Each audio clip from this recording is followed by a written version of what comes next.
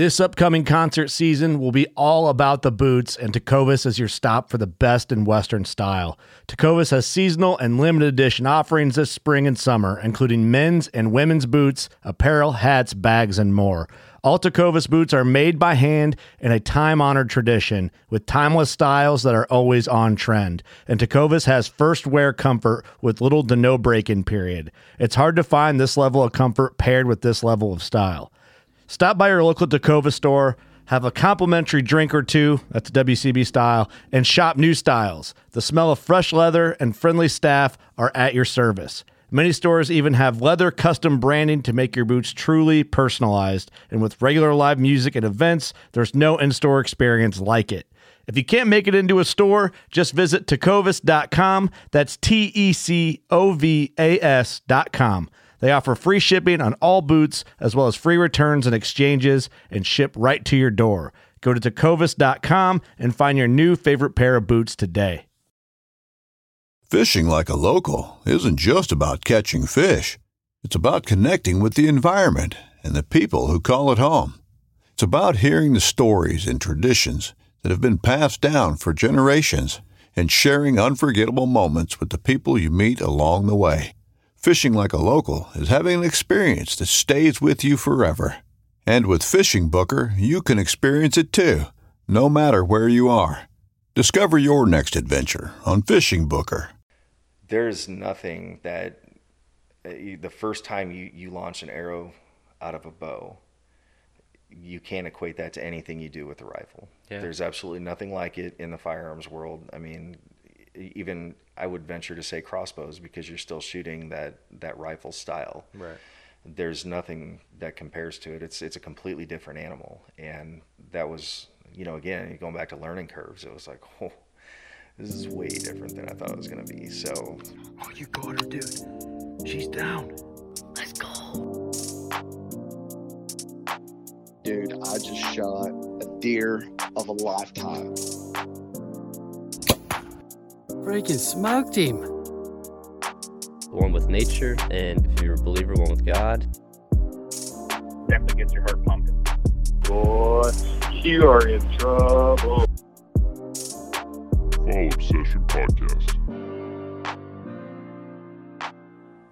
Hey everyone, welcome back to another Fall Obsession Podcast episode. I'm Sam, I'm your podcast host for this week. Our podcast is driven by Ridge Rock Hunt Company, and you guys will learn a little bit more about them later on in our episode today. I'm sitting down here in person with a gentleman I've gotten to know over the past several months a lot better. And we're here to tell your story, Mike, a story that, to my knowledge, may have not been told on a scale like this before. Definitely not. We want to share it. So Mr. Mike Behrens is my guest this week. Mike, if you would start us off, just kind of give us an idea on who you are and kind of your background, where you come from, and all that good stuff. Well, first, thanks for having me. Yeah, absolutely. It was a long drive, but I did make it. Yeah, crossing that road was rough. Yeah. But yeah, I grew up in Iowa. I am a prototypical farm kid. I chucked hay bales as a kid and did all that fun stuff. Never really got into any hunting or anything like that outside of shooting a pellet gun and knocking down crows and stuff like that. But we were athletes too, so I spent most of my youth playing sports and doing all that fun stuff, and then helping on the farm outside of those practice times and game times. And then from there, just kind of went on and did the whole college thing. Ended up joining the National Guard in Iowa in 97, so that dates me. But yeah, I joined the National Guard in 97, went through, did, I think it was like 10 years or something like that.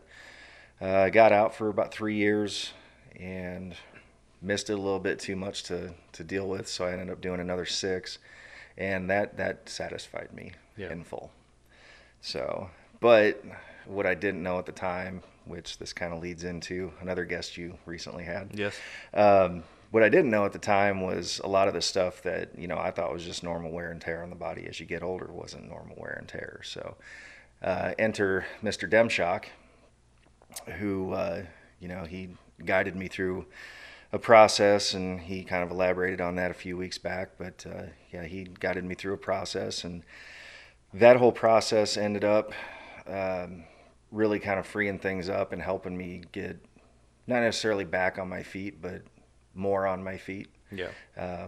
You know, getting some things taken care of that I didn't know could be taken care of and things like that. So, yeah, a lot more physical now than I ever thought I would be, as far as that goes. But, you know, outside of working for the railroad right now, which is where I met him, I'm pretty much just hanging out and doing my woodworking stuff and playing around in the backyard. Yeah. So a lot of work. I mean, you know, the property that we have now, it's way more than I expected to get. I was looking for like, you know, 1 or 2 acres or something like that, you know, just something to build a shop on. But yeah, going from you know, what, 150, 200 acre farm down to 1/8 of an acre in town with neighbors 6 feet away from you on either side. Yeah. And then getting back out to this was really a breath of fresh air. So it's, you know, kind of tapping back to where I came from a little bit too, and which is nice. Yeah. Because I never ever get to go back up to Iowa. I mean, it's like once every 3 years. Yeah. So tell us a little bit about, that's a good segue into the property that you have right here a long way away from me. But you've kind of had a discovery this year, you know, coming into that property and learning what it holds. So just tell us a little bit about your place. Well, it was weird because we drove past this property probably 5 times while we were house hunting. And this was right at the end of COVID. Everything was, all our, you know, home prices were just skyrocketing. Everything was getting outrageous, but we still weren't at that interest rate hike that we had now. So we're in a pretty good spot, you know. So we started looking pretty hard, did a lot of fixing up on the old house, which oddly enough I had the equipment for. And yeah, we get out here to this place and I'm like, wow, 15.5 acres. I was like, I don't know about them power lines though. You know, we get out here and once we're on the ground, you don't even notice them. Yeah. You know, I mean, really the only reason that I do notice them is because of the easement. Right. But other than that, I mean, because I can't touch it, but other than that, I mean, I don't even know that they're there. It's just, you know, standard business. Yeah, I mean, we had power lines on the farm and everything too, so it wasn't a big deal. So, yeah, I ended up, you know, getting talked into visiting this property by my wife. So we come out and we look, and I was like, man, there is a lot that I could do with this. And we hadn't even seen the back. So the seller's father was here, and he gave us a little bit of a guided tour, which was pretty normal. Every property we went to that was over 10 acres, the owner was there to give us a tour of it. So, which I thought was cool. Pretty good dude. We had a lot of talks. He's, you know, cut from the same cloth that I am. Yeah. So we went around and looked around and everything. He took us back and, you know, showed us a little bit with the pond and everything, which, by the way, washed out within the last 8 months. So we got to put that back. A little dry this year. Yeah. Yeah, a little bit. So yeah, we went back there and I looked at it. We didn't realize it at the time, but we only saw about 7 acres of the property at that point. Really? We didn't even see half of it. So we ended up just buying the place because the price was what we thought was very, very reasonable. So yeah, we ended up getting it. Came out here and, you know, through a few chat sessions with my wife and everything, we were just like, you know, we could hunt this too. So let's maybe grab some game cameras and put them back there. Because we were already getting some of that equipment for the deer lease that we had gotten on. So, you know, the theme for this whole thing is first year for everything. Yeah.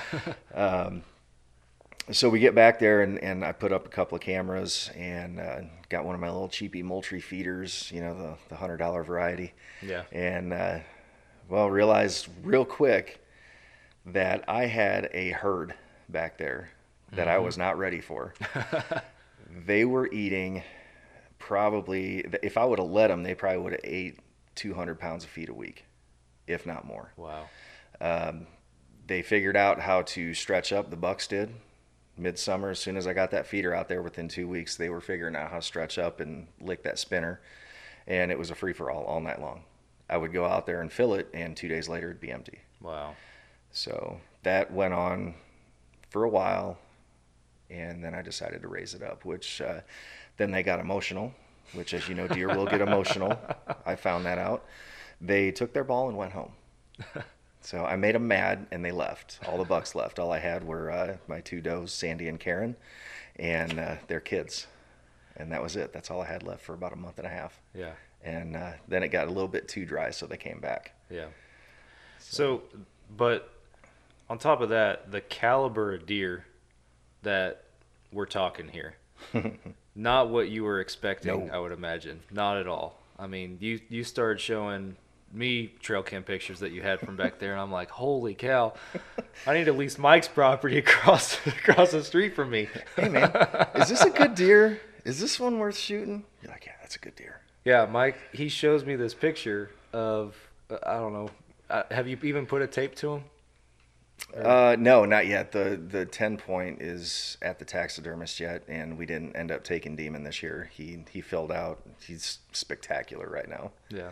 I mean, that deer has got muscle striations all over his body. I mean, you can see the individual muscle groups in his hindquarters.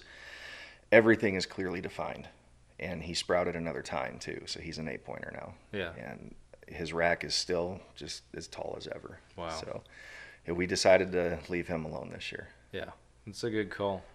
Yeah, you're showing me photos of these deer that are 140 class, pushing 150 class deer that are walking around back there, and it's absolutely crazy to think about, right, literally in your own backyard. Very much so. The 10, I did do I mean, granted, I'm not a pro at all on this, so it was pretty much just like, well, let's see what we got. So, I mean, It's not hard to look up the requirements. So I went in and I looked everything up, and I filled out what I thought was a pretty close approximation of what they were wanting. And, that 10-pointer should have been, if he wouldn't have broken his G2, I believe he would have been a 156. Wow. Something like that. So, wow. Not bad for a deer that hasn't ever been fed, to my knowledge. Yeah. So, well, kind of for our listeners, viewers, kind of a little sneak peek there into how that story ends, I guess. But leading up into that ending, it seemed like a lot of cat and mouse going on throughout the year that you experienced as you were learning how to hunt these deer. It was, and I always joke, coming from an infantry background, I always joke, it's like, man, hunting deer is way harder than hunting humans, And I mean, it's a joke, but yeah, there's a lot of truth to it too, because they have a infinitely better sense of smell than we do, infinitely better sense of hearing than us, and I would argue much better eyesight too. I mean, I know they can't see the reds and greens and things like that, but beyond that, I mean, their clarity, another example of me getting taught. Mm-hmm. I got learned one day. Yeah. And it was opening day of rifle season, and I'm sitting back there in a ghillie suit with a rifle tucked in between 2 post oaks. You would have walked right past me and not even known I was there.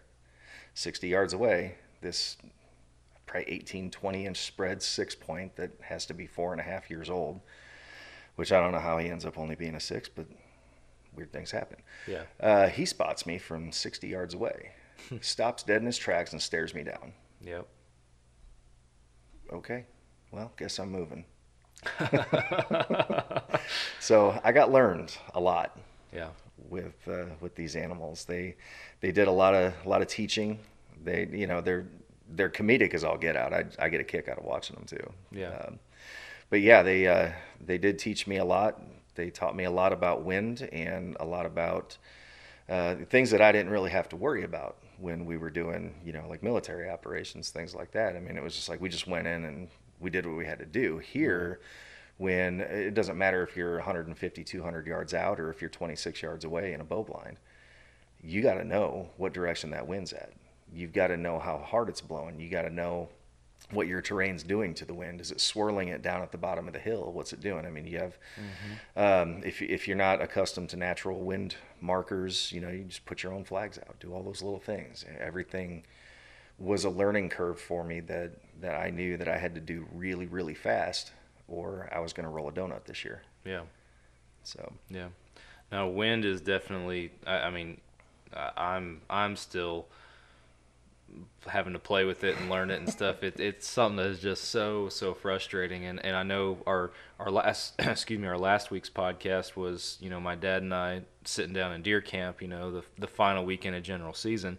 But it was before this hunt in particular, and I haven't told you this story, but I had my target buck, my 8-point, that I wanted to kill, and it's literally the last morning. He's been coming in 7:15-ish almost every single morning. So final morning, Sunday morning, I'm sitting there. My stand faces west in my tree stand, my feeder, and I have a southwest wind blowing.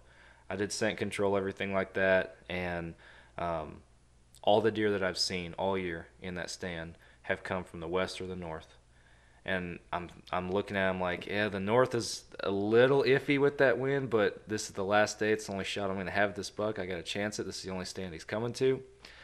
And 7:13, I'm standing there. It's getting light. I'm scanning, and I look over my shoulder to my right, and he is behind me, 40 yards, staring right at me. And I'm instantly, you know, you see a big deer, and you're supposed to get excited. You know, guys talk about getting excited. As soon as I saw that deer, I was disappointed because I knew exactly what was happening. If you pointed your finger in the direction the wind was blowing, you'd be pointing at that deer.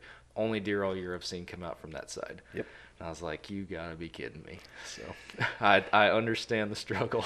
They will shock you at every turn, and I found that out the hard way multiple times. Yep. So yeah, one of my first weekends bow hunting out at the deer lease, I didn't know what I was going to see, if anything, because they were really sporadic out there at that point in time. But I got out there, and it was my 4th or 5th sit in this ground blind that I made out of some cheap Amazon camo netting that faded within like 3 hours.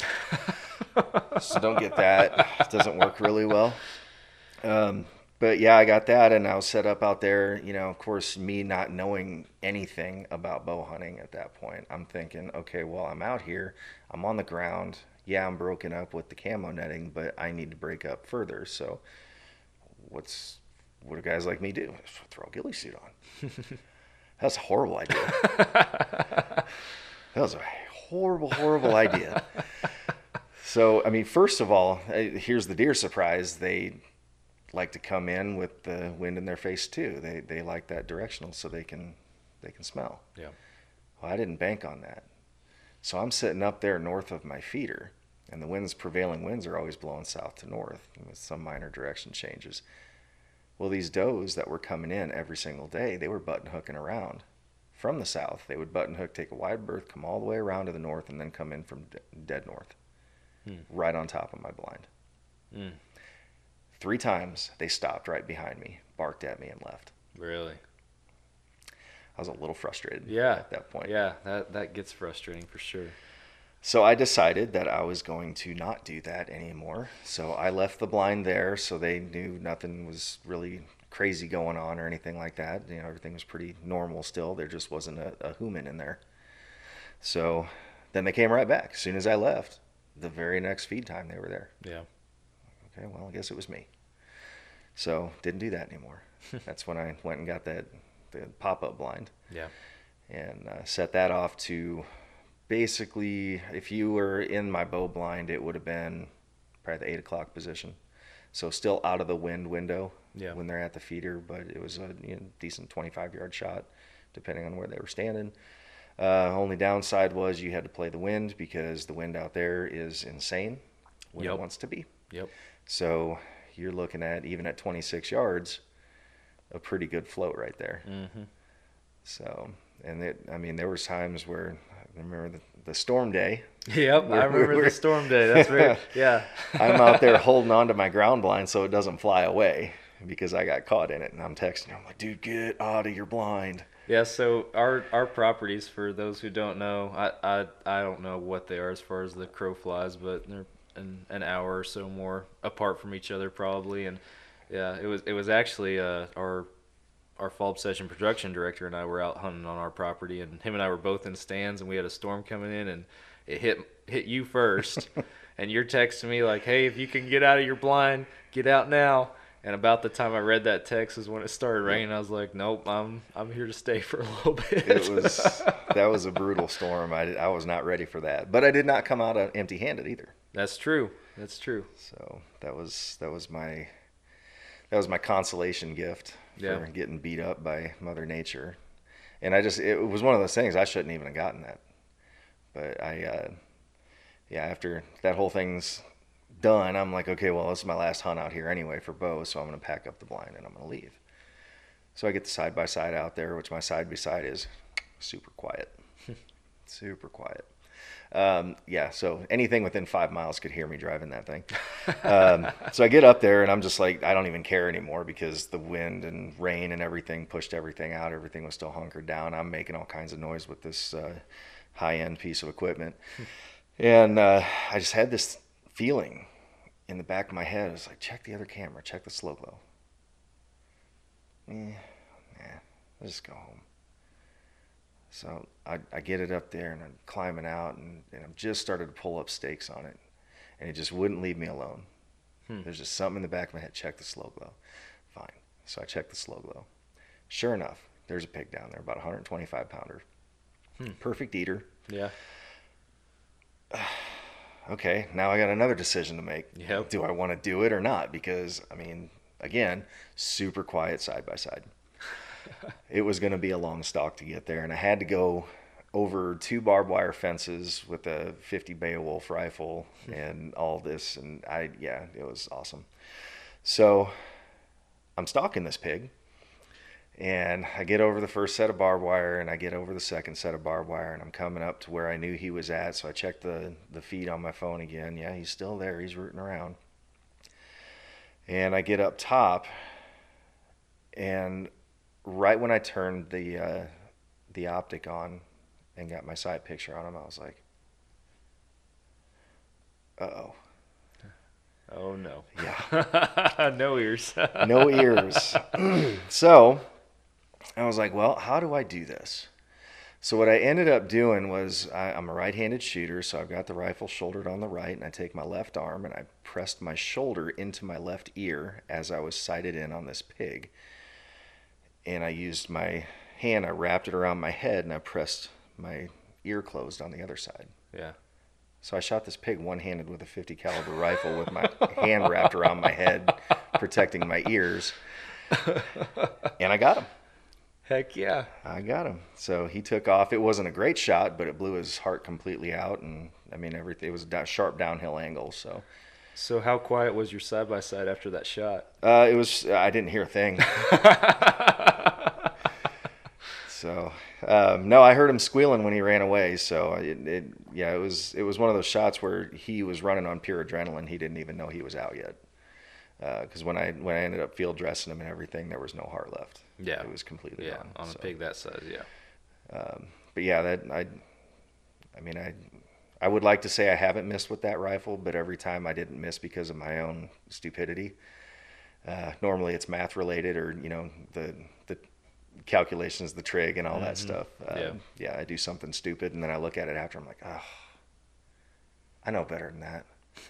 So I've done that twice, and it was just stupid mistakes. Those are the only 2 misses I've had. But that rifle is so much fun with the pigs. It's a good time. But I still want to get one with the bow. I haven't gotten one with the bow yet, and that's this year's mission. Yeah. So that was kind of another thing I wanted to talk to you about, because the archery side of hunting is kind of I guess your newest venture into hunting, aside from the property you have here and everything. This is your first year bow hunting. So what were some of the driving factors into that, and then what'd you end up getting, and let's go through that process of you learning that and everything. A lot of it was based on safety and my comfort level of shooting in the backyard. Yeah. Because it's 15 acres, but we've got a lot of neighbors. Yeah. So I didn't really want to be ripping off high-powered rifle rounds. Mm-hmm. And because of that, but I also wanted to make sure that anything that I did shoot was going to be an ethical kill. I didn't want anything, getting wounded, which we can get into that here in a minute. So I wanted everything to be that high level of lethal, ethical, and making sure that I was also being very safe around the neighbors and everything. I didn't want even neighboring cattle in the pastures. I didn't want anything zinging off of a tree branch, and it's just not something that I was looking for. So Right. we did a lot of looking, and like every other newbie, I went to Cabela's. So there I was. And I had, I did some research, when you're talking rifle stuff, I could talk to you all day long and give you intricacies and details and things like that. But you're talking about a bow, I'm like, yeah, it's got the little arms and the little circle things up there, and it's got a string, and you shoot a stick out of it. It's pretty neat. And that was that's the depth of my knowledge on bow hunting at the time. I was like, I had never shot an arrow out of a bow until this summer. Yeah. So, and I told the guys up there that, and to their credit, they did pretty well. They took their time. They made sure that I knew a lot of, things that I wouldn't have known otherwise. Just the sighting and making sure, where you're holding and all these, just the smallest of small things that really ruin a bow hunter from the first day. Mm-hmm. Whether it be just technique or frustration and I quit. Yeah. So they did really well in that regard, and I was happy I had the guys that I did that sold me the bow. But I ended up getting a Diamond by Bowtech, and it is still as stock as it was the day I bought it. So I've done nothing with it. I know we've talked a little bit about putting new sights on, and coming from the rifle world, that single pin is just something that really appeals to me because it's more akin to a front sight post, which is what I've been doing for 30 years. Yeah. So we're still looking at that, as far as what my setup wants, what I want the setup to be, and different things like that. But I do like the adjustable nature of those types of optics. Mm-hmm. The one you showed me kind of got me really thinking about that, and just being able to dial in is way better than doing a mid hold between pins. Yeah. And say, man, I hope I'm right. So. Yeah, the mid hold between pins. I mean, I run a hybrid basically, which you still have the adjustability factor like the single pin offers with those longer distances, but I'm still shooting pins out to 60, which when I built that bow, it was going out west, in which case, you have quick shot opportunities, mm-hmm. and, you have to be able to draw back and dial in quickly, if you come up on something that's close. So with that being said, that's what made me decide, hey, 60 yards, I want it already there. If it's farther than 60, I'm going to have the time to adjust, mm-hmm. if that's the case. So that was my thought process behind it. But hunting whitetails in Texas, a single pin can definitely be an asset and help make you a better shooter, in my opinion. So and especially in the close proximity in the backyard. Exactly. I could probably say I would shoot a 40-yard shot back there, but there's only 2 lanes where you can do that from where I'm set up. Other than that, I mean, you're pretty much roped in at about 28 yards max. Well, even then, you think about how often these deer, pigs, or whatever, you might see them coming from out there, and they come through that 40-yard window, but they come into your food source, and they come in closer. Mm-hmm. So, like, I've been bow hunting for better half of 2 decades almost now at this point, and it's just, I think I've only shot 2 animals over 40 yards. I've never shot an animal over 50 yards. I've practiced out into the triple digits before, mm-hmm. but I've killed a pronghorn antelope at 42, and there was one whitetail, the longest one I think I've shot is at 48. That's 2 shots in 16 years. So, I mean, there you go. Yeah. So yeah, I did the practicing, on the driveway and everything. I did that out to 50 yards, and I was putting them in there in about a 4-inch circle with, to me, I thought that was decent, with a stock bow. I hadn't done anything, major with it, and I was happy with it, considering at that point when I stretched it out to 50, I had only been shooting for about 4 weeks at that point. And then I realized that you get what you pay for when you're buying releases too. Yep. So that first release I had lasted about 5 weeks, and then all the seams broke on it, and thank God it broke when I was drawing back instead of at full draw. Yeah. So that's when I started doing my, my normal fix-it stuff with all the toys and stuff I have in the garage, and I ended up taking the exact same one, and I said, I'm gonna make you work. And went and got a little punch kit and put my little metal studs in there, and it's held. Yeah. It held all the way through. I mean, I've shot 300 plus arrows out of that bow with that same one, and there's no give to it at all. Yeah. So Do what you gotta do. So it works. But I think next year I will get a little bit better release for that bow. There's a few things that we're going to improve, but it was a good learning curve, and going out there and really, all things considered, like I was talking about learning about the ghillie, which was, oh man, I can't even tell you how stupid I feel thinking that I was going to be able to get away with that. But, it was a nice thought.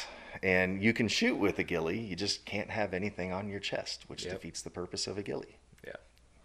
Yeah. So I abandoned that very quickly.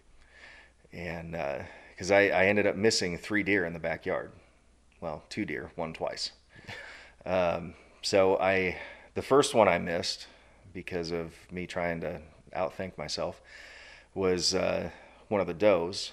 And, and I'm glad I missed both times, because that was a shot taken out of frustration, because I had been skunked 3 weeks in a row out of Throckmorton, and I wanted to put something in the freezer in October, and I was getting real frustrated about it. And that's just, I'm the type of person that I'm driven by success factors, and if I'm not sure that I can do something, I won't do it until I'm sure I can do it. Which is, when you go to like the woodworking and things like that, I'll run that program 100 times on the computer to simulate what it's going to do. And I'll measure and remeasure and re-zero and do all these calibrations on the machine before I even turn that router on. Mm-hmm. And I very rarely have a screwed up piece of wood. Very rare. So I applied that same thing to the bow hunting and everything, and that's why I was getting frustrated, because all these things that I was absolutely certain would work are not working. Right. So I had to change, and that's where, I started joking. I'm like, man, these things are really different than what I was used to. So, yeah, I missed the doe, the first shot. One of the ghillie strings got caught in the bowstring. Slowed it down and dragged the bow down. So I shot underneath her at 14 yards. Wow. How did you miss at 14 yards? I could throw a spear and hit her at 14 yards. So I miss, and this is the same deer that was trying to lick me in the middle of the night when I was doing coon control. Yeah. Had my Vapple cover scent. Yeah, we got you Yes. onto the Vapple train a little bit. Yep. That stuff, man, that works so well. She wouldn't leave me alone. She kept coming back. Every time I moved my head, she'd bark and run off, and then 5 minutes later, she's standing right there staring at me again. This is in the pitch black. All she could do was smell me. She knew something was there. It smelled delicious. Yeah. And there was nothing she wanted more than to get past that camo net, but she couldn't do it. So, we had a relationship built, me and these does. And, me trying to take a shot at them out of frustration and everything. And thank God I missed. And she ran away, and she was at the 30-yard mark, and she just looked at me with this utter look of betrayal on her face. I'm like, sorry. And I ripped off another one. This one caught my Camelback tube. Oh, no. Dragged that one low, too. Spiked that arrow right in between her front and rear legs, right in the ground. And she looked at it, looked at me, looked at it, and took off running again. I was like, all right, I think I might be done with the bow this season. Might be done. So there was 1 weekend left, I think, in bow season, and I was just like, all right. And I think I had talked to you in the meantime. You kind of talked me off the ledge a little bit. Yeah. Because I was ready to put it in the case and just get the rifle out at that point. But yeah, so I went out to Throckmorton one more time, and that was where finally had a little bit of success. So got out there, and there were 3 bucks that were there right before first light. And I could see them. I could see the silhouettes, and we're just waiting until the light was right. And the light finally came through, and there was the biggest of the 3 I thought he was an 8-pointer. So, but he was big. He was definitely one of the many bucks that age that we needed to cull out. This year was the year of culls out there, because there was just so many bucks. So I was like, well, I'm not going to feel bad about taking this one. So I went and I had everything lined up, and in hindsight, I had zero business taking that shot. I didn't realize how difficult of a shot I just took. Not because of any wind conditions or anything like that, but the buck just would not position himself at that quartering away position. He was almost, I'd say about 10-30, heads 10-30 away from me. Gotcha. So it was very, very sharp. Very severe. Yeah. I had about a 3, maybe 4-inch window to slide that arrow in to hit organs. Wow. Somehow I did it. Didn't realize what I did at the time. So yeah, this buck takes off running. The only thing I see is a candlestick on his rear haunch, and I was like, "Did I just do a Texas heart shot?"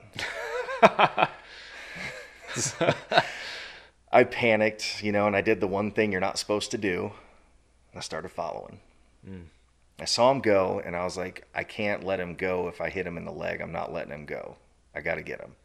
So I wanted to make sure that I kept him in eye shot. I wanted to make sure I could see him. So he's going, and then I lose him, and I'm like, okay, cool, he's down. So, and I knew he wasn't gonna be down long. If I made that horrendous of a shot, then he was gonna be running. So I had to sneak on him. I had to stalk him. I had to make sure that I had a good shot, and I had to figure out where he was at. So I get up there, and I couldn't find this candlestick at all. Couldn't find the lighted knock to save my life. And then, about 10 feet away from me, he pops out like an exploding birthday cake. I mean, just out of the grass, gone. And he ran another 140 yards with this arrow sticking out of him. And I thought I needed to change my pants. Yeah. He scared the crap out of me. Yeah. So I get down there where I last saw him, and it was 100 yards to the fence from where I was at. And I saw him jump over that fence. And I'm like, dude, he's not even hurt. I was like, am I even sure that I hit him? Did something happen to where it just, it fell out or what? Because I could still see the arrow, like it was flopping. Yeah. And I'm like, I don't even understand what's going on right now. So I get up there, and, everything was so far out of my mind other than finding this deer, and it wasn't anything like, oh, I got to get my buck. I was like, oh no, I've got a wounded deer. And I was like, I don't even know if I'm going to be able to get close enough with a bow to kill this thing. So now what do I do? What's the ethical thing to do? Do I get a rifle? And, what do I do? Right. So I'm freaking out. And before I started making phone calls and saying, hey, what do I do? I was like, I'll just look around this area one more time. And this was down by the side-by-side where he jumped the fence. About 40 yards past the fence, I was about ready just to, slump over and give up. I look over and I see this little light sticking out of the grass. I was like, no way. He's down. So I go up there, and what I thought was an 8-point, he didn't have any brow tines. They never grew. Really? And then he had that goofy little, like, I don't know, it looked like a little ball on the end of his main beam. So he had a goofy rack. I mean, he had some issues going on, but he was decent sized. I mean, we got as much meat out of him as we did Carrie's big one that she got out there. So, yeah. I mean, he was good sized body, just had a weird, funky looking rack. Yeah, just a cold buck. Yep. So you said he was severe quartering away, you had a narrow window. How deep did your arrow end up penetrating? So my arrow shaft is 31 inches long, and there was blood 27 inches deep on the arrow. Really? And I went in right behind the last rib on the left side. Well, if you're looking at him in the face on the right side, I went in behind the ribs.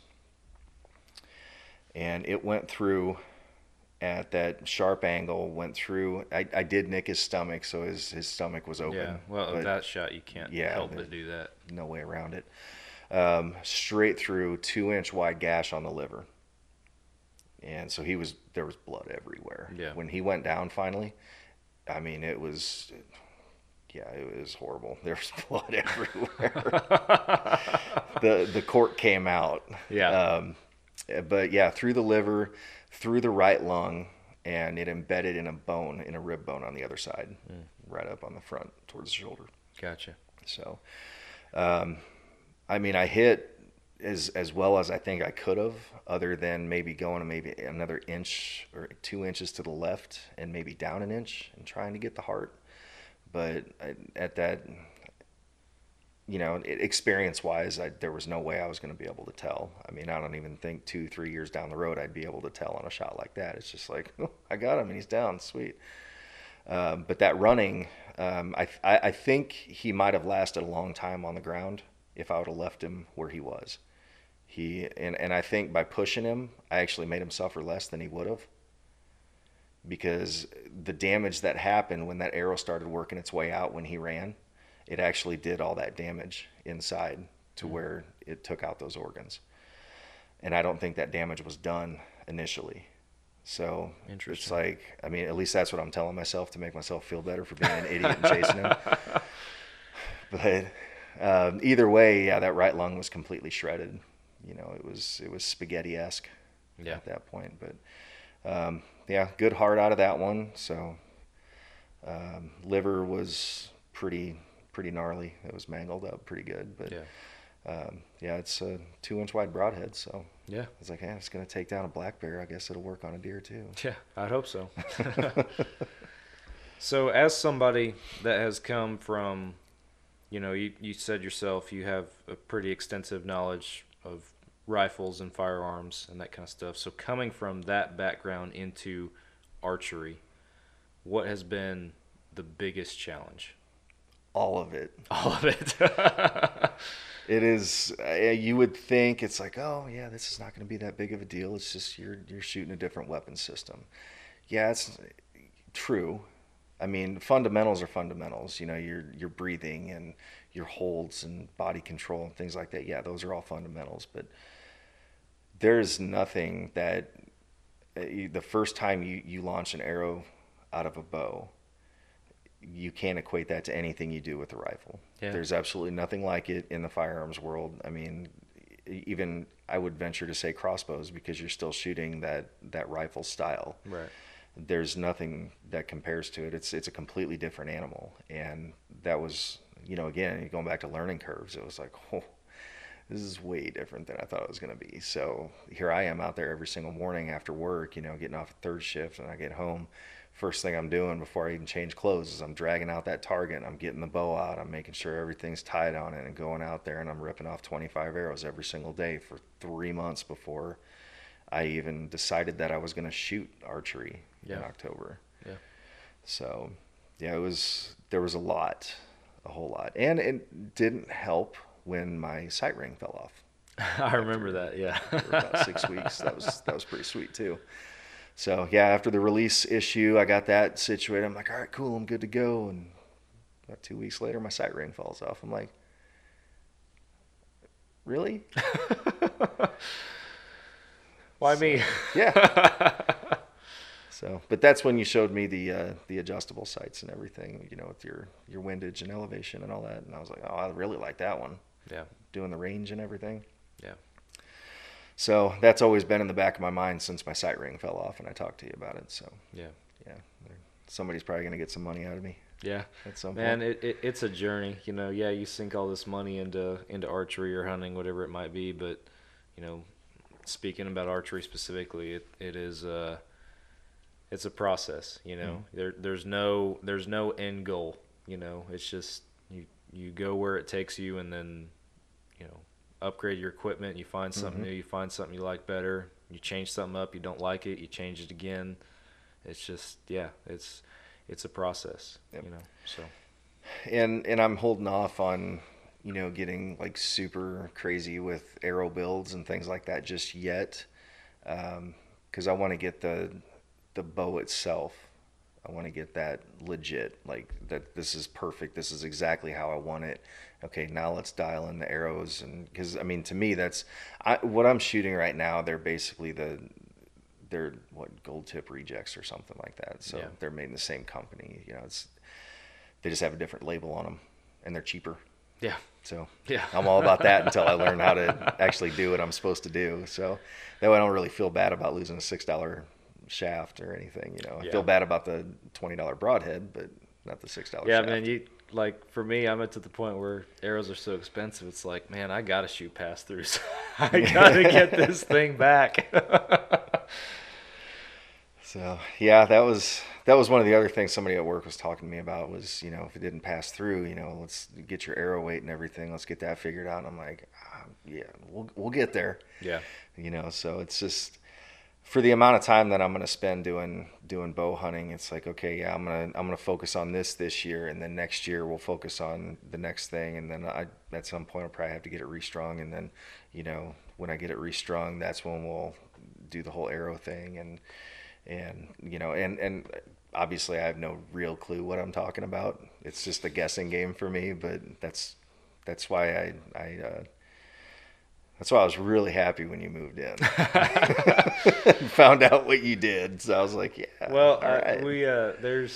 we both kind of can complement each other's weaknesses, because while I can nerd out with archery the way you can nerd out with firearms, but I don't know I have a base level of knowledge when it comes to guns, and that goes back to the first time that I ever met you. Yep. Was standing on your front porch with an AR-15 in my hand. Hey, can you take a look at this All thing? Right. Let's get to work. And we had it working. Yeah, we got it working. We had it working. A few hours later, it was good to go. So, yeah. But another thing we want to talk about that you have going on for you over there across the way is not exclusively related to hunting, but you even mentioned it briefly earlier on, your woodworking, the stuff that you do there. How did you get into that? I was too cheap to pay somebody else to do it. Fair enough. That's pretty much it. A few years ago, the wooden flags started becoming very, very popular, and a lot of veterans were starting companies that did that, and you know, I'm just like, well, yeah, I'm not gonna pay you $200 to do something that I know is only gonna cost me $40 at Home Depot. Yeah.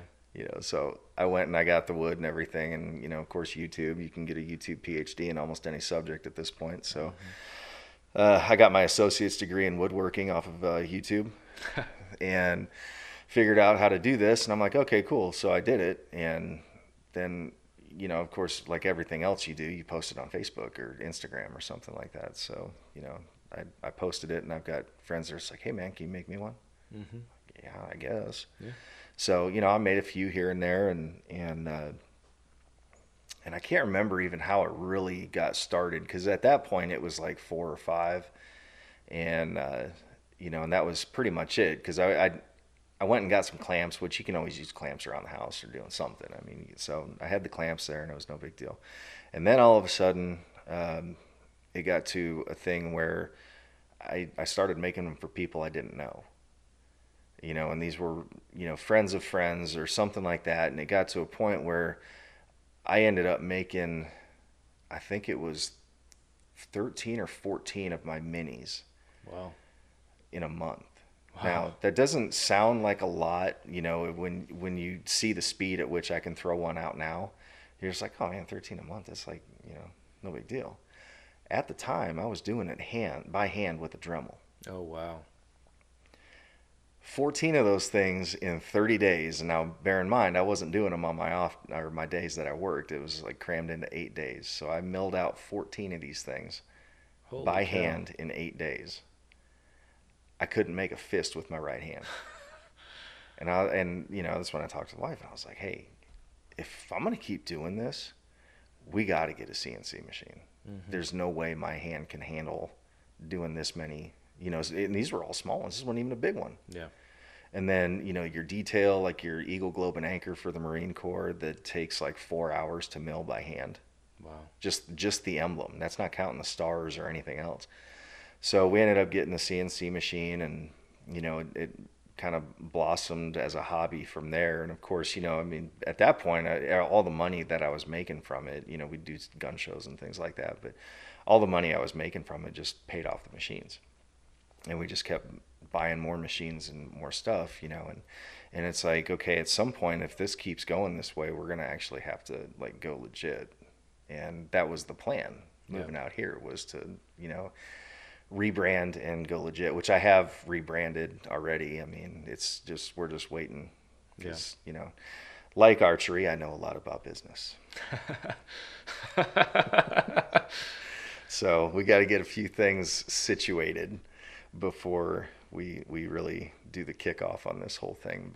But everything's there. I mean, infrastructure wise, I've got the CNC machines now, and I look back at my earlier stuff, you know, the first things that I did, and it's just like, man, that thing's ugly.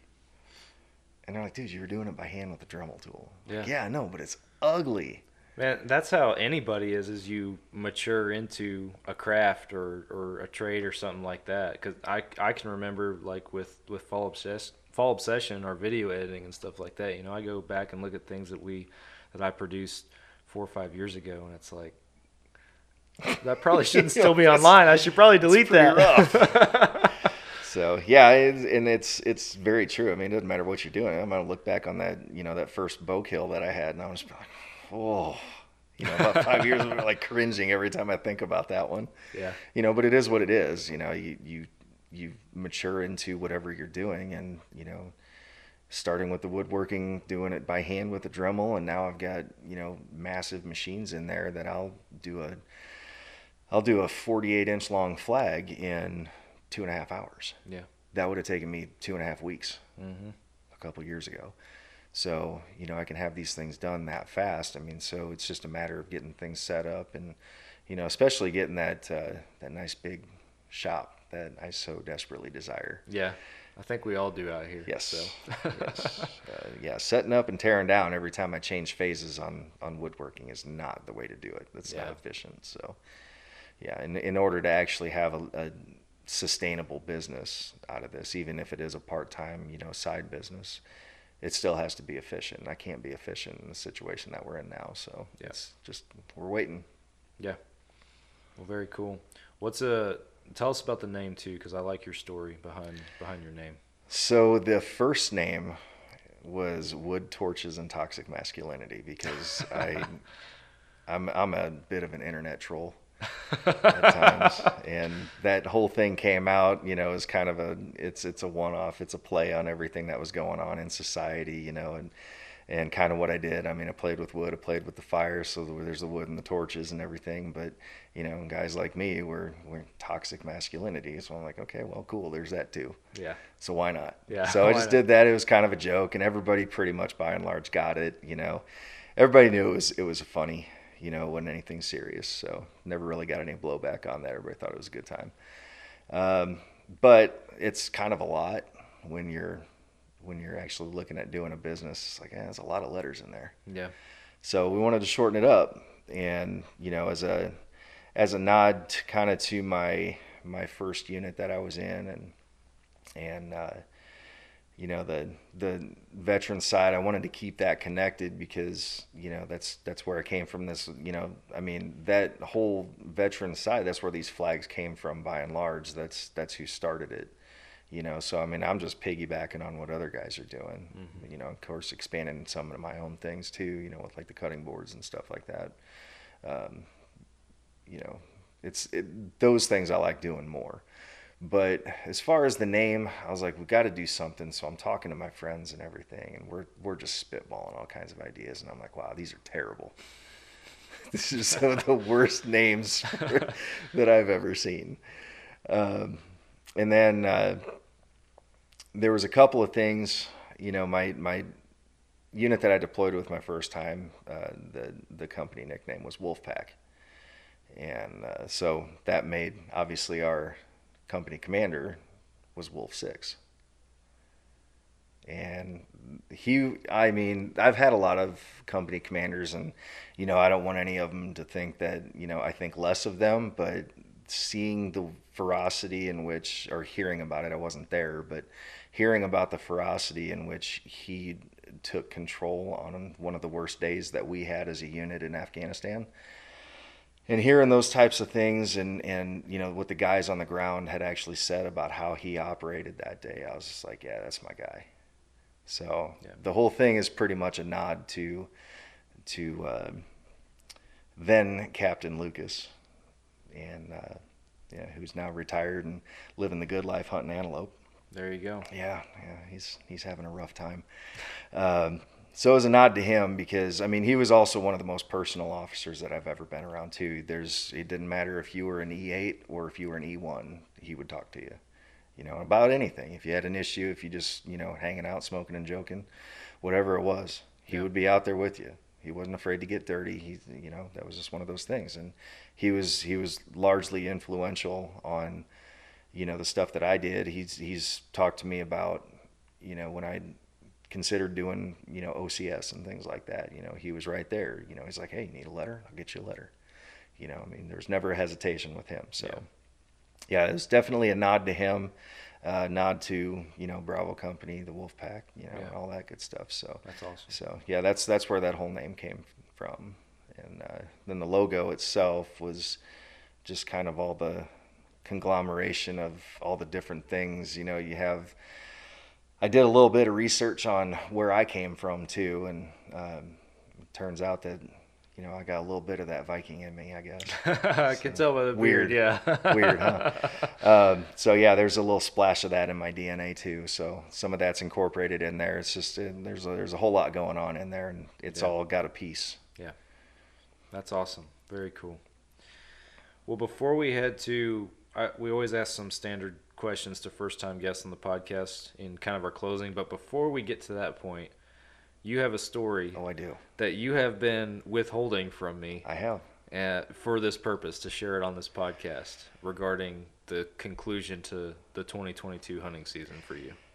Yeah, it's I would have never ever thought in a million years that I would have been able to do this. Oh boy. But this is just, I don't know. I mean, this whole season has been really weird. Like there was things that I did that I shouldn't have been able to do.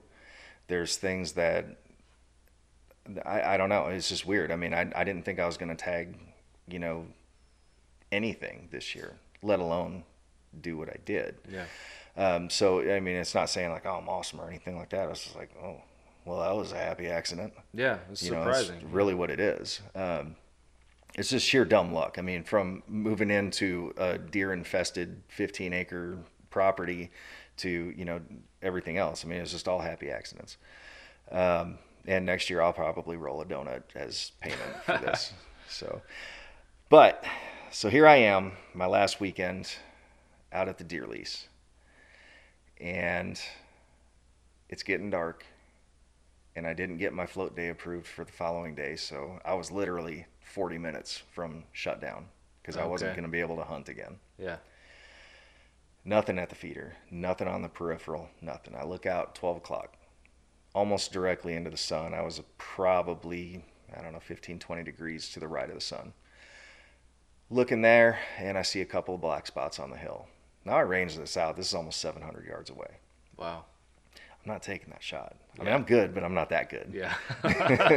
That's not a shot I'm ever going to take on a deer. Yeah.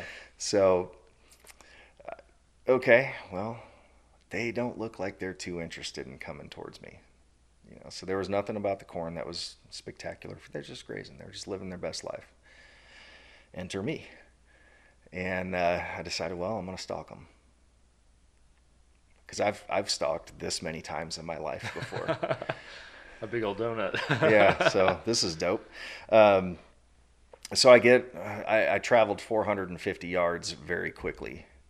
Now, understand that the rifle that I'm shooting it's a Ruger American, but I pulled the guts out and I put an MDT ESS chassis on it, which is solid aluminum. I mean, this whole thing it weighs about 20 pounds. Wow.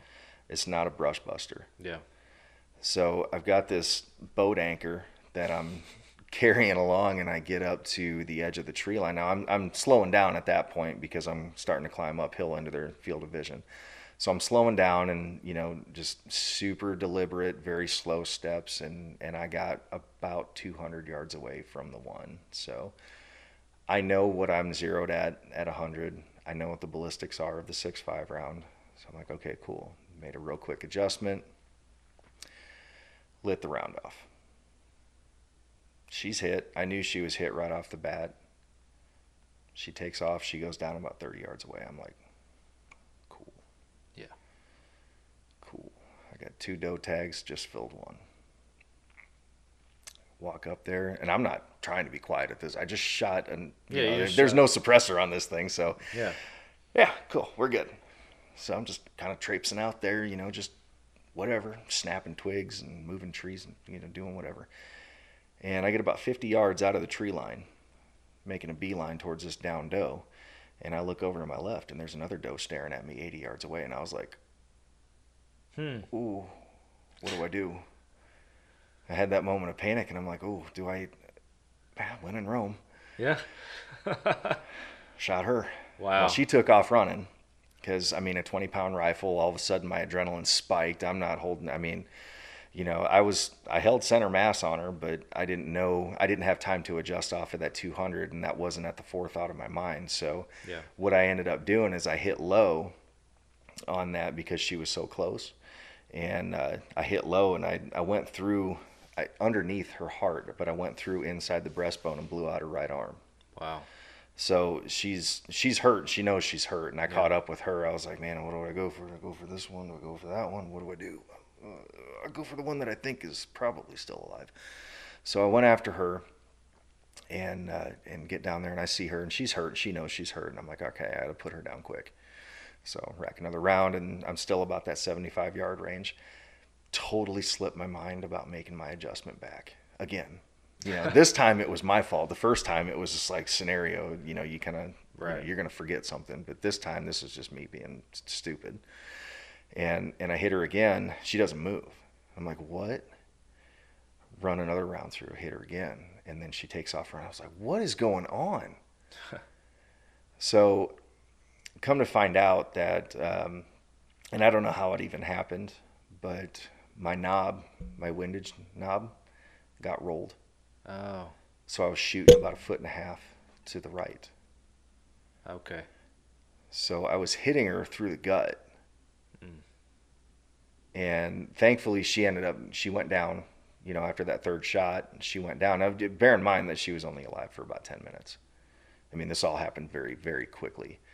But yeah, got her, made sure she was down, because I was searching by flashlight. I was like, I'm not leaving until I find her, blood trail, something. So went through, and I even called Carrie. I was like, hey, you might have to come out here with the dogs. I know it's a 2-hour drive. We were getting that serious about it. Yeah. Then about the time I said that, I look over, and here she is. She's out. I was like, oh, good. So yeah, she went out quick after the third round. But I think the second round, I don't even think it hit her. Really? I think it was that far off. Wow. with that thing being rolled. So now, bear in mind what I just told you, right? I was aiming center mass on that first doe. If I'm missing by, it got rolled to the point where it was like a foot off. Oh, wow. Yeah. Yeah. That's at 80 yards. So it's about, 14, 15 inches off at 200 yards. That's a big, big variance. I'm like, where did I hit this doe? I got up there, I hit her in the neck. Really? It was a 1 in a million dumb luck shot. Yeah. I don't even know how any of this happened, but I dropped 2 does in 5 minutes at ranges I hadn't zeroed on a rifle that had been adjusted without my knowledge by accident. Wow. What a finale. Right? So that was like, okay, this just culminates. I'm not shooting a deer next year at all. They're not even going to give me a chance with as much just dumb luck that I've had this year. Going from, the 10-pointer, that was the other deer that I missed with the bow. I nicked his back, and that was because I had a shirt on that was a little too poofy on the forearms, and it caught the bowstring, and it just slapped it just enough. They'll do that. Sailed it up, and it went right over his back, and that blade just ever so slightly grazed his skin. But of course the speed that it's going, it cut him open. It was about a 2-inch cut because of their flat back and everything, but it was just real light nick. That's all it did. But he ended up coming back, and he gave me a rifle shot. Yeah. So came full circle on that, but I never thought I'd see that deer again. Yeah, deer that size, yeah. I didn't deserve to see that deer again after what I did, but he came back. So that's why I say, the things that happened this year, a lot of them shouldn't have happened. There's no reason that I should have even made contact with that first doe. There's no reason that that second doe should have been standing there. There's no reason the 10-pointer should have come back. I mean, why? Yeah. So, and there's no rhyme or reason for it other than, well, I better enjoy it this year because next year's probably going to be horrible. Well, I mean, stuff like that happens to everybody. You know, I always say you haven't hunted unless you've experienced frustration like that. You got it all. It sounds like you got all the frustrations and all the joys at the same time in the same season. So that's a bit of a roller coaster. Yeah, but I like to pack it in. Like to do it all at once. Why not? Yeah, get it all out of the way. But no, well that's a crazy story for sure, and an ending you probably won't soon forget. No, I couldn't believe it. 2 in 5 minutes, and I mean, granted that it wasn't the cleanest thing ever, but just the fact is like, okay, well, I just tagged out on my last day, at the very last moment of legal light. Yeah. And now I'm done. Yeah. And then the work started. Because Yep. you know what happens after that, and you You're know what not the other done. thing I'm doing. You're not done. I am not taking it to the meat processor either. So Yep. that was a whole learning curve too. Oh yeah, you and me both, because we're both in that boat Uh-huh. this year. So yeah, doing it ourselves. But that meat grinder makes it nice and easy. It does. Yeah. So I shot 2 deer this year, and our first one we used my in-laws' little hand crank. And then, so I asked you to borrow your sealer on the first Yeah. one, and I have my in-laws hand crank, and I go to take the sealer back, and you're unpacking the brand new, nice big golly, can't even talk, nice big grinder, and I'm like, well, dang it, I needed that. Yeah, hey, I got this thing. So the second one, you were gracious enough to let me borrow that as well, and that made what was granted, I don't know if it should be a 4-hour job or not. It took me 4 hours on the second one, but it took me about 6 hours on the first one. So Yeah, the trick I learned on that thing is you got to keep the meat really, really cold. Yeah. Otherwise, it turns into just some disgusting paste. Yeah. And that was one of those things that I had heard it be said on multiple, tutorials and shows and podcasts and everything. I heard it 100 times. Yeah, okay.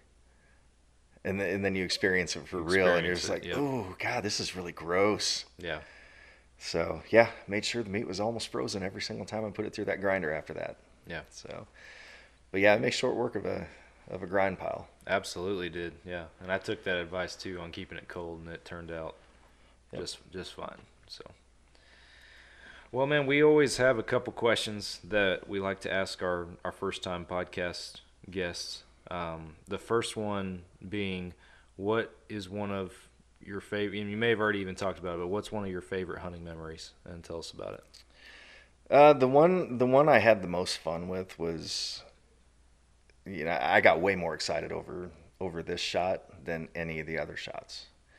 And it's from this year.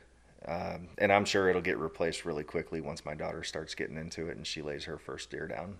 That's probably going to replace it in a heartbeat. But I was out there with my wife, and she was behind the trigger. And we had, this 8, 9, and 10 that we really had our eyes on. And the one that I culled out with the bow, that wasn't one of them. Yeah. So they were still all alive. And we see one come in, and I'm glassing it, and she's glassing it, and I'm looking on the camera. I'm like, man, I can't tell. I don't know. I don't know if he's the 10. I don't know. He's a 9 for sure. So, and I was like, if you want him, take him. And the lead up to this was apparently somebody didn't cook something all the way through, because I was rumbling really loud in that deer blind. And she was looking over at me with these dagger eyes every time I stopped. What do you want me to do? So I'm making all kinds of noise up there and trying not to. And she's trying to get targeted. And every time, my stomach does a hula hoop, I'm starting to laugh and everything's snickering, and she's having fun with it too. But, she got real serious when that deer came in. And it was the coolest thing, because she did something that I didn't see anybody. I've only seen one video where somebody does this. But she hit this deer and laid him down right there at the feeder. Wow. And he didn't run, nothing. She just completely gone, done. And I got way more excited over that, her getting that shot, and the fact that I didn't have to chase anything. that was really exciting for me. Yeah. But yeah, that was probably the coolest thing. And what made it even better was when we got back to camp. Of course, I get the field dress and everything done, hung him up and everything, and we go out the next morning. And when we got back to camp, we didn't see anything that morning. But we get back there, and here comes one of the other hunters and his son. And they come strolling up, and both of them had big, dumb grins on their face. And this isn't like a specific memory of one shot or anything. This is like the entire 24-hour period. It was just epic. In my mind, he comes in and does like this, Dukes of Hazzard, 180 with his side-by-side. And he's like, look what we got. He's got two 9-pointers back there, too. Wow. So we had, I think one might have had a broken time, so it was an 8 or something like that. But, basically 3 9-pointers that we had shot in about 12 hours. Wow, that's awesome. Between the two. But they shot theirs. His son got the first one, and then I think his came 30 minutes later. Wow. Same stand. Really? 30 minutes apart. Wow. So, but yeah, it was a neat picture, and I think I might have shown you that picture with all 3 of them. Yes, you did. Yeah, we lined them all up that. there, and Carrie and the other 2 guys that were out there with their deer. So we had all 3 of them lined up, and that was a really cool weekend. That was the weekend where everybody had a lot of fun out there. Yeah. And that's what deer leases are for. Or at least part of it. Yeah, that's hunting camp. That's what that is. So. Yeah, and everybody there was no measuring or anything like that. It was all just like everybody was happy that somebody knocked something down. Yeah. I got another buddy that was out there. His wife shot a doe the day before Carrie got hers, I think. But I told him, I was like, don't worry about taking it to meat processor. We'll go ahead and quarter it out. She transport it back, and then all she got to do is throw the whole cooler in the freezer. Yeah. And I'll deal with it from there. We'll just grind it the whole thing, So we did stuff like that, but we were just like, everybody was so happy out there that weekend. It was just a good time. Yeah, that's awesome. Yeah, that's definitely probably that's the number one right now. But like I said, it's going to get replaced as soon as Asha gets her bow setup done or she gets behind the trigger. Yeah, so absolutely. No, I can imagine. Next question: what is a bucket list hunt that you would love to do that you haven't gotten to do yet? Well, again, all of them. Yep. I don't know. I mean, I've seen the videos with the bear hunts and stuff like that, and it just doesn't. It's like, yeah, it'd be cool, but that's not one of the things that just really gets me going. Honestly, I really like the elk hunts that I keep seeing. You look at that, and I don't necessarily want to. Moose is like that's a bit much. It's a lot, but the elk that's one that I want to do at some point, and it doesn't matter if it's archery or rifle. I mean, granted, way cooler doing it with archery because you have to call them in and you're out there, you're really putting the work in on it. And the only downside to bow hunting elk is it looks like your failure rate is exponentially more than your success rate. Yeah, it's more challenging for sure. So yeah, but there's just a lot that goes in with that, and that's one of those things where it would have to be with a guide because again, I know a lot about hunting.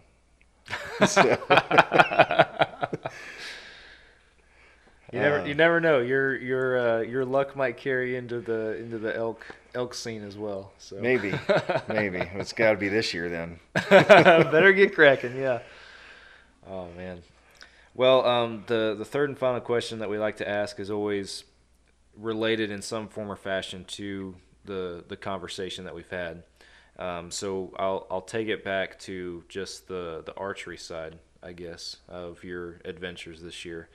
If you had to give a piece of advice to somebody in your shoes 8 months ago or however long it was, what would you say? A lot.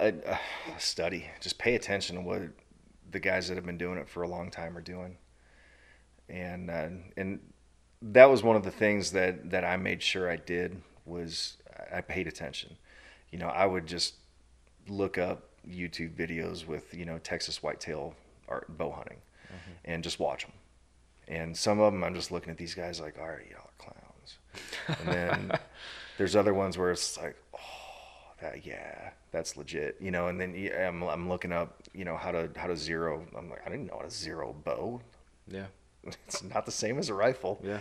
You know, so I mean, I'm looking up all that stuff. I mean, it's like anything else. If you're gonna make the investment in it, I mean, the best thing I would say is really make that time investment too. Yeah.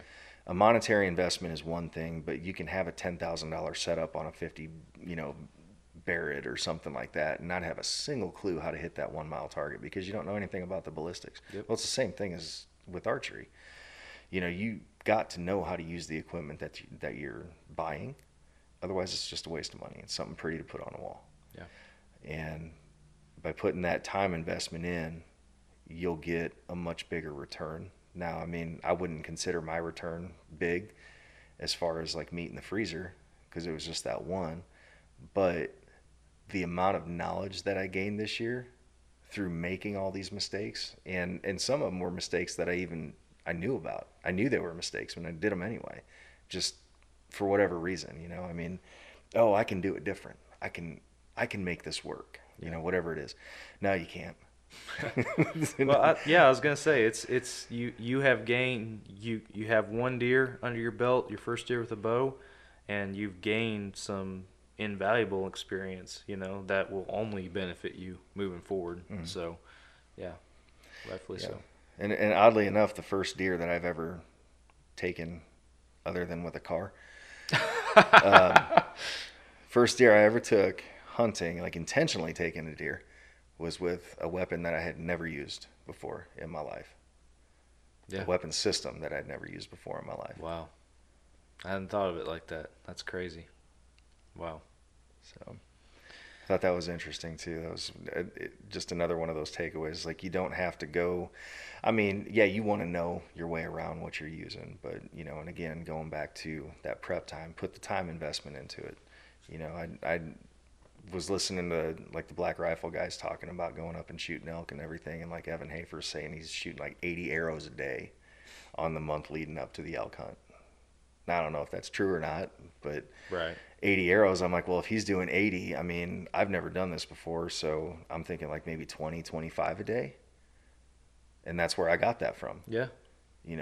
I mean, he's putting the time investment in. So if it's good enough for him, it's good enough for me. Man, that's what I encourage folks to do.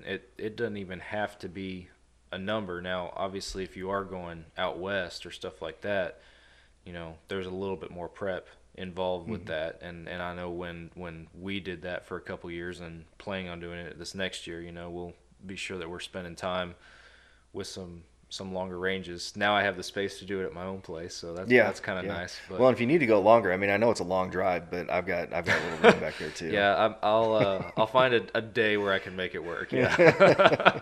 But yeah, it's you adjust and you do what you can, but the important thing is just, and as the repetition and doing it every single day, whether it's 20 or 80 or 5 or 50. Yep. Just getting out there and shooting your bow. There's another, I mean, I know a lot of people watch the Working Class Bow Hunter podcast, and that's their motto behind their podcast is just go shoot your bow. And it's so simple and serves a good purpose. So. Eventually you'll figure out something that you're like, man, I just don't like this.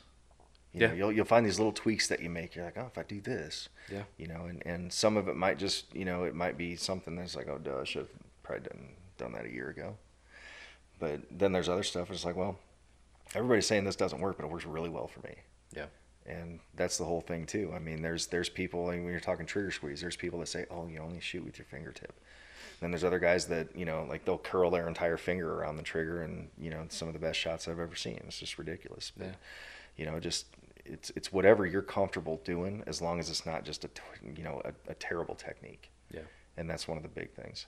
But even with rifles, I mean, my daughter was down in the middle of the floor with the bolt gun, and she was shooting potato chip bags in the pantry.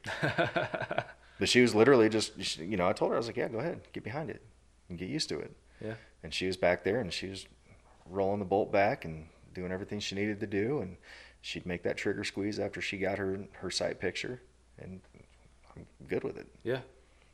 So. Yeah. Repetition. Well, Mike, we'll wrap up the podcast for this episode, but I really appreciate you coming over and spending some time to share your story and your many experiences. It's been awesome. I appreciate you having me. I was honestly, when I texted you that day, I was totally joking. I wasn't, man.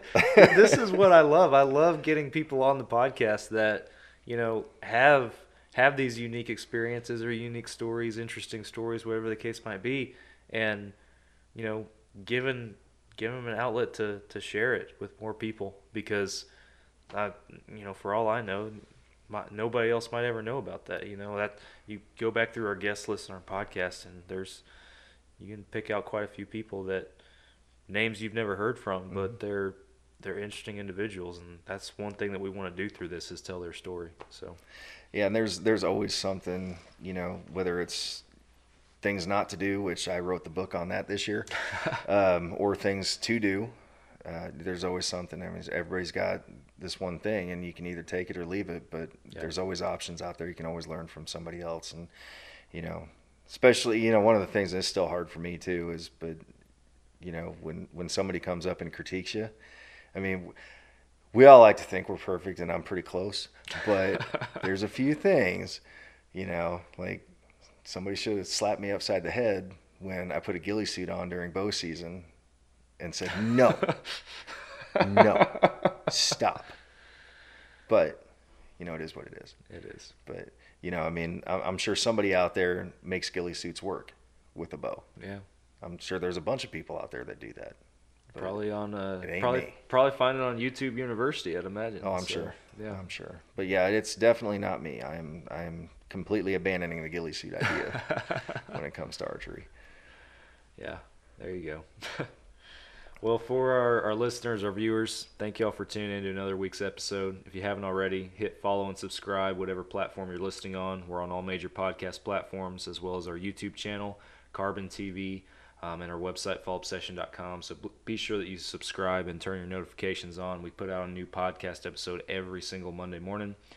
You can also listen to our podcast on the Outdoor Call Radio app or 1350 ESPN with Outdoors Dan over there in the Midwest. Fallobsession.com is our website. That is the hub. That's where you guys can go to find all of our content right there, as well as our apparel. And then be sure that you go to the social media platforms, Facebook, Instagram, Twitter, Go Wild, and follow Fall Obsession on those. We post daily information relevant to you guys and where you hunt in different areas across the country. So last but not least, Ridge Rock Hunt Company. They're the podcast partner. Derek and Lacey over there in Mississippi, they do a great job of setting up folks with trusted and vetted outfitters across the country. Derek has a very big network of outfitters in North America, and he will work with you as far as price, timeline, licensing, all that kind of stuff to get you set up with a good experience. So Ridge Rock Hunt Company, go check them out on Facebook, Instagram, and their website. Thanks again, man. We'll do it again sometime. Appreciate it. Yeah. All right, guys. Thank y'all for tuning in. We're back again next week for another episode, and we'll catch you then.